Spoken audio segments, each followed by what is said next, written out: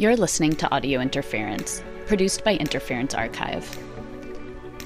Today on Audio Interference, we're speaking with curator and arts writer Ryan Lee Wong about Basement Workshop, one of the first radical collectives of artists and activists working in New York City's Chinatown from 1969 to 1986.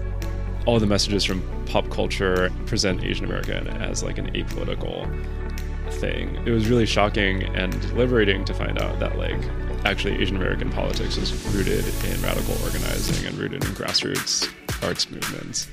Ryan's research and writing focuses on connecting Asian American movement histories to the present. He published an article about Basement Workshop in the most recent issue of Signal, a journal of international political graphics and culture. We hosted the release party for this issue at Interference Archive, where Ryan presented his research on the collective.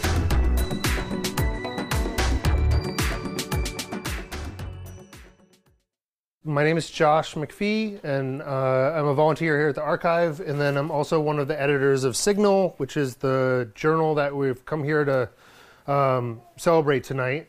This magazine is sort of a labor of love. My friend Alec and I had been making political graphics for different movements since we were teenagers, and we started talking and traveling and seeing how there was this really rich tradition, particularly internationally, but then also in the United States, of different sort of art and culture and media related to social movements. And at this point, I'm pretty proud of the fact that we've generated really like a library of this material. We have essays and interviews in these 6 issues from, I think I counted at some point, there's maybe 14 or 15 different countries represented, decades from the teens, 1910, 1915, all the way up to the present, stuff that's from originally in 5 or 6 different languages,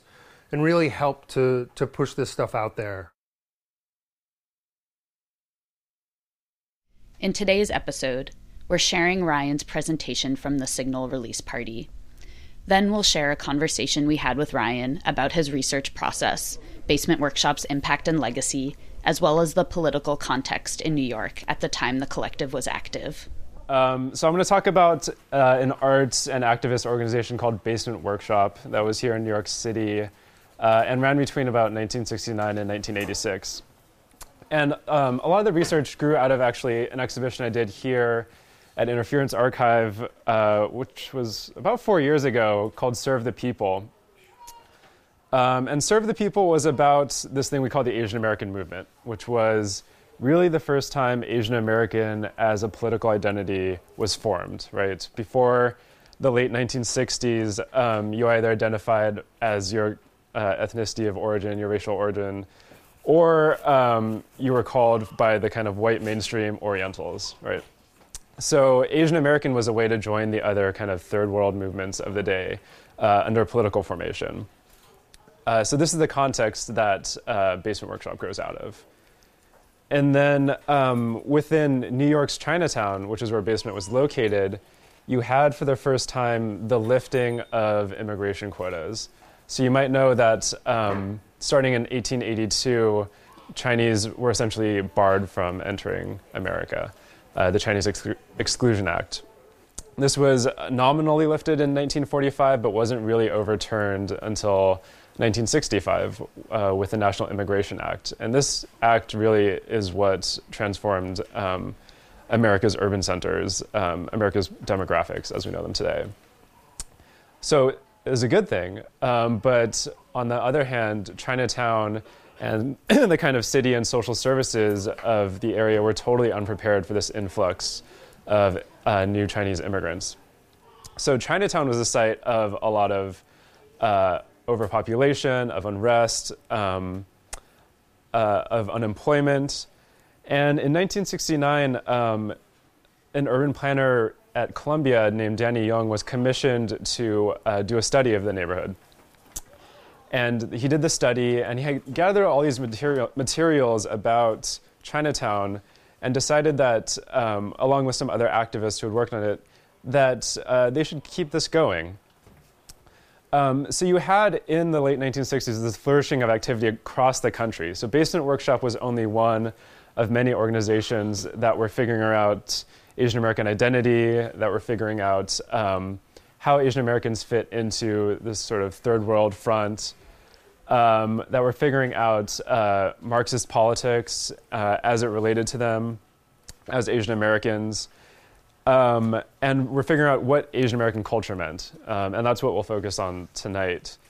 So Basement Workshop literally started in a basement, hence the name. A bunch of people gathering together. And what struck me looking through these photos in preparing for this talk was how much the space looked like Interference Archive.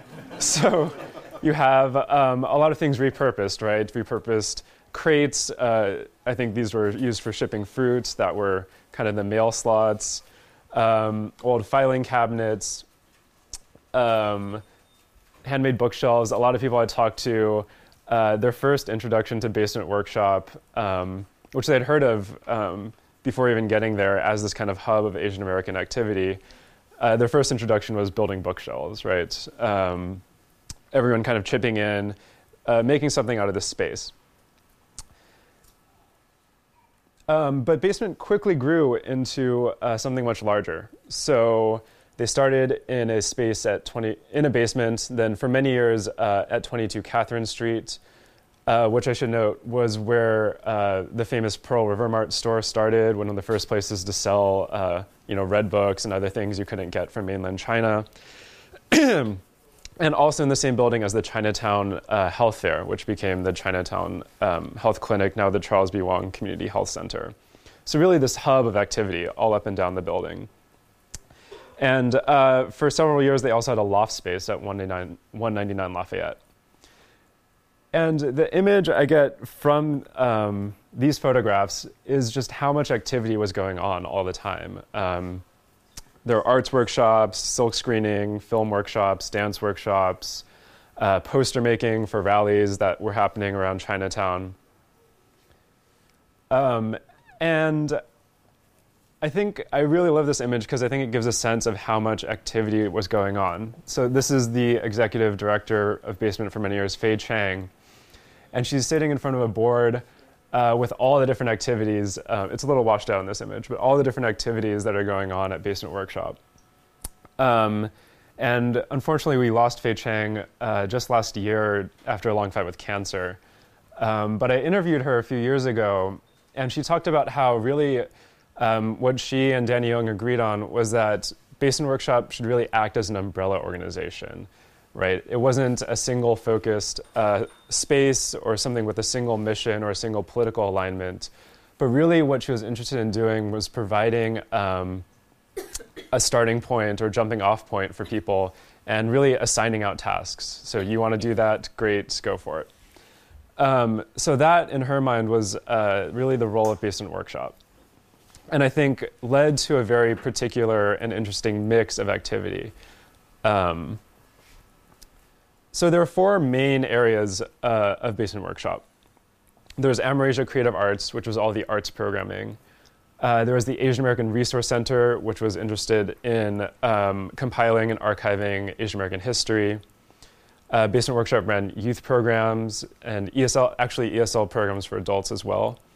And then there was Bridge Magazine.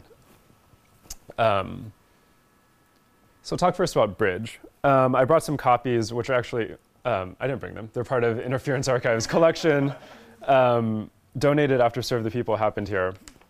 They're known for, number one, having very beautiful covers. And it was really a forum for talking about all the issues that were facing Asian America early on. Again, Bridge didn't have any one political alignment, but it was really a space for debates, especially cultural debates. So you had, for example, early on, a op-ed asking, where is the slopehead Huey Newton, quote unquote, right? Slopehead is a derogatory term for Asians that was being reappropriated. But asking, where is the kind of revolutionary icon for this Asian American movement? And it kind of went into this long discussion of Asian cultural norms, East Asian cultural norms, and asking when that leader would emerge. You have another review early on of Frank Chin's play Chicken Coop Chinaman, which was considered one of the first Asian American plays. And this article was really excited about this play, saying this is authentic Asian American culture because it blends kind of American vernacular with talking about the struggles and stereotypes of Asians in America. What's interesting is that a few years later, Bridge published a series of short stories called, I think, The Flying Fox of Snow Mountain. And Frank Chin, the playwright, wrote into Bridge saying, this is not real Asian American culture. This is just old stereotypes and Asian myths that are being misused. And you had the same critiques of writers like Maxine Hong Kingston. But I think what's interesting about these debates is that in the early 70s, the field was wide open. No one really knew what Asian American culture was. So folk music is kind of a theme in the night. I want to play one of the albums that inspired a lot of this work and that was very closely affiliated with Basement Workshop's work. So this is widely considered the first album of Asian America. There's a folk rock trio, Chris Ujima, Charlie Chin, and Joanne Nobuko Miyamoto. And what they did was try to apply their new political consciousness, apply their new understanding of their identity as Asians in America to these catchy folk songs. I'm kind of like of the hip hop generation, so I also didn't really like folk music for a long time. But now I've listened to this album a bunch of times, and I am into it. So this album was put out in 1973 by Parade On Records, and this is actually very appropriate because most of what Parade On did was albums like this from the kind of global third world movements, post-colonial movements. So they did The East is Red, they did Songs of Workers in Vietnam, they did, I think, albums from African post-colonial movements, South American. And so it's appropriate because a lot of Asians in America saw themselves at the time as part of this third world struggle, right? Not as Americans so much, but as similar to the internal colony theory, as people who are living within these internal colonies, right? Of Chinatowns, of Manila towns, of Filipino towns. But even before this album came out, Basement Workshop saw the importance of what these musicians were doing and put out this sort of hybrid artist book called Yellow Pearl, named after that song. And Yellow Pearl is a pun on the idea of yellow peril, which is this idea of the massive Asian hordes that are going to invade America. So kind of inverting that stereotype. And it's a really beautiful collection of graphics. There's actually a copy here at Interference if anyone wants to look at it. And one of my favorite two pages to juxtapose are these two. On the left, we have a piece by Tamiya Arai, and on the right, a piece by Larry Hama, who later went on to create G.I. Joe, the comic book. But Tamiya Arai is still very much engaged with the arts community of Chinatown. She's part of the Chinatown Art Brigade. And what I like about juxtaposing these two is that, again, on this theme of figuring out what Asian American culture is, we have two very different approaches. So Tamiya visited the archive and talked about how in order to find images to work with that weren't stereotypical of Asian people, she actually had to find things that weren't published in America. So she took these images from a magazine that was published either in Japan or Vietnam, and traced the images out and then silkscreened them, right? Larry Hama, on the other hand, I think has a totally different approach where he's sort of regurgitating all of those stereotypes back out as this cartoon. So you have the violent invading horde, you have the opium smoker, you have the over-sexualized Asian woman in the short dress.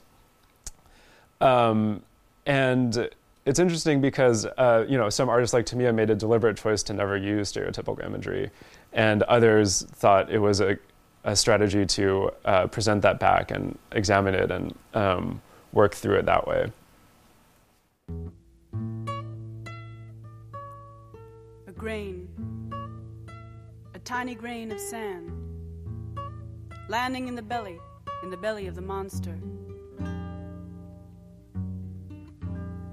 And time is telling only how long it takes, layer after layer, as its beauty unfolds, until its captor it holds in peril. I started as an assistant curator at the Museum of Chinese in America. I became very interested in like the institutional history of the museum itself, because I think it's always a question of like, what is Chinese American identity? What is the mission of this museum? And for me, it was very helpful to kind of look back at the museum's own history. So what I learned is that the museum's founders actually met at Basement Workshop. It was this moment in time when all of this material, the kind of material history of Chinatown, was literally being thrown out. So they got together and founded this thing called the New York Chinatown History Project, which gradually morphed into the museum. But I became very curious about Basement Workshop and about all of this Asian American movement activism that was happening in the 70s. So I just wanted to learn more and more. And then that research evolved into the exhibition here, which was called Serve the People, the Asian American movement in New York. I asked Ryan if there is anything that surprised him when researching Basement Workshop. It's not really directly related to Basement Workshop, but one thing that surprised me, I was doing a lot of this reading and research in the context of being politicized also by the Black Lives Matter movement.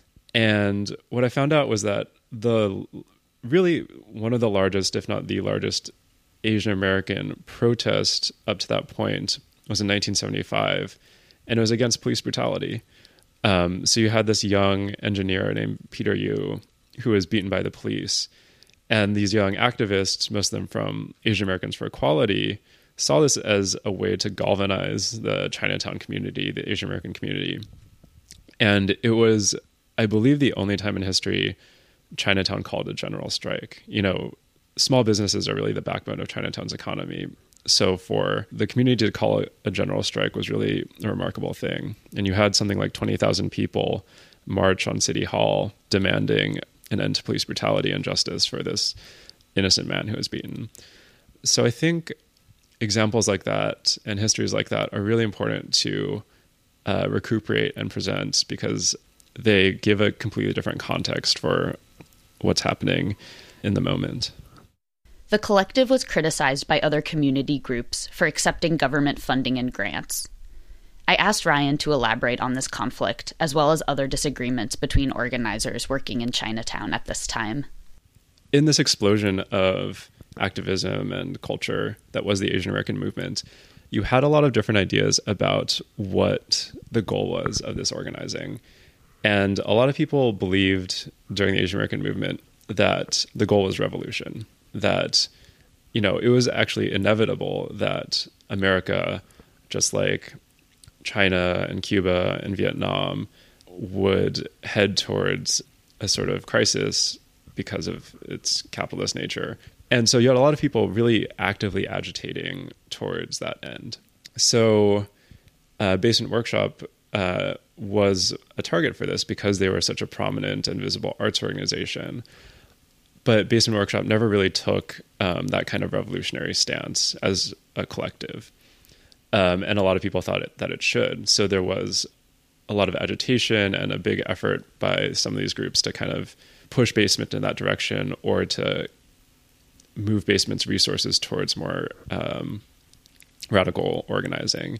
And that actually ended up, for a while, splitting the organization. And I think Basement had to give up some of its spaces. At the time, it had 4 or 5 different locations that did different things. So splitting up the spaces and giving some over to that radical organizing, and keeping the rest for more of the arts and cultural work they were doing. I think in retrospect, it's easy to say that, everyone was kind of ultimately on the same side. And it's easy to see that even though these conflicts were very upsetting and violent, it was ultimately born out of idealism and wanting to move forward with the culture and with politics. But at the time, I think it was a very tense and damaging discussion. I asked Ryan if Basement Workshop was ever recognized by museums or other cultural institutions. Yeah, I would say ironically, actually, Basement probably got more recognition in the late 90s and early 2000s. But I think it's true that we're in a moment now where museums are having to recognize the history of collectives of color, women's collectives, queer collectives. But I think the even harder, more difficult barrier to surmount is treating objects that were not produced for galleries with the same weight as objects that were produced for galleries. And I think that is going to take a long time to change. But something like Yellow Pearl or some of the posters that Basement produced or objects like Bridge, which to me are at least as interesting as the things I see in galleries, are often not treated with the same respect or value. So I think that is changing in bits and pieces, and hopefully a lot of these histories will be seen by more people.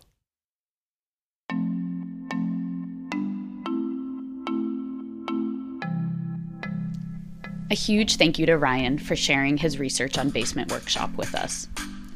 To learn more about Basement Workshop and to see some of the publications mentioned in this episode, such as Bridge and Yellow Pearl, visit the archive during our open hours. You can also visit our website to see some of the images from Ryan's presentation. To learn more about the journal Signal, which includes Ryan's article among other interesting articles about political graphics globally, and to find out where you can pick up a copy, visit our show notes. You've been listening to Audio Interference, produced by Interference Archive. The archive is collectively run and volunteer-powered. If you like what you heard today, consider making a donation to help keep the archive up and running. Just go to interferencearchive.org and click on Donate. From all of us at Audio Interference, thanks for listening.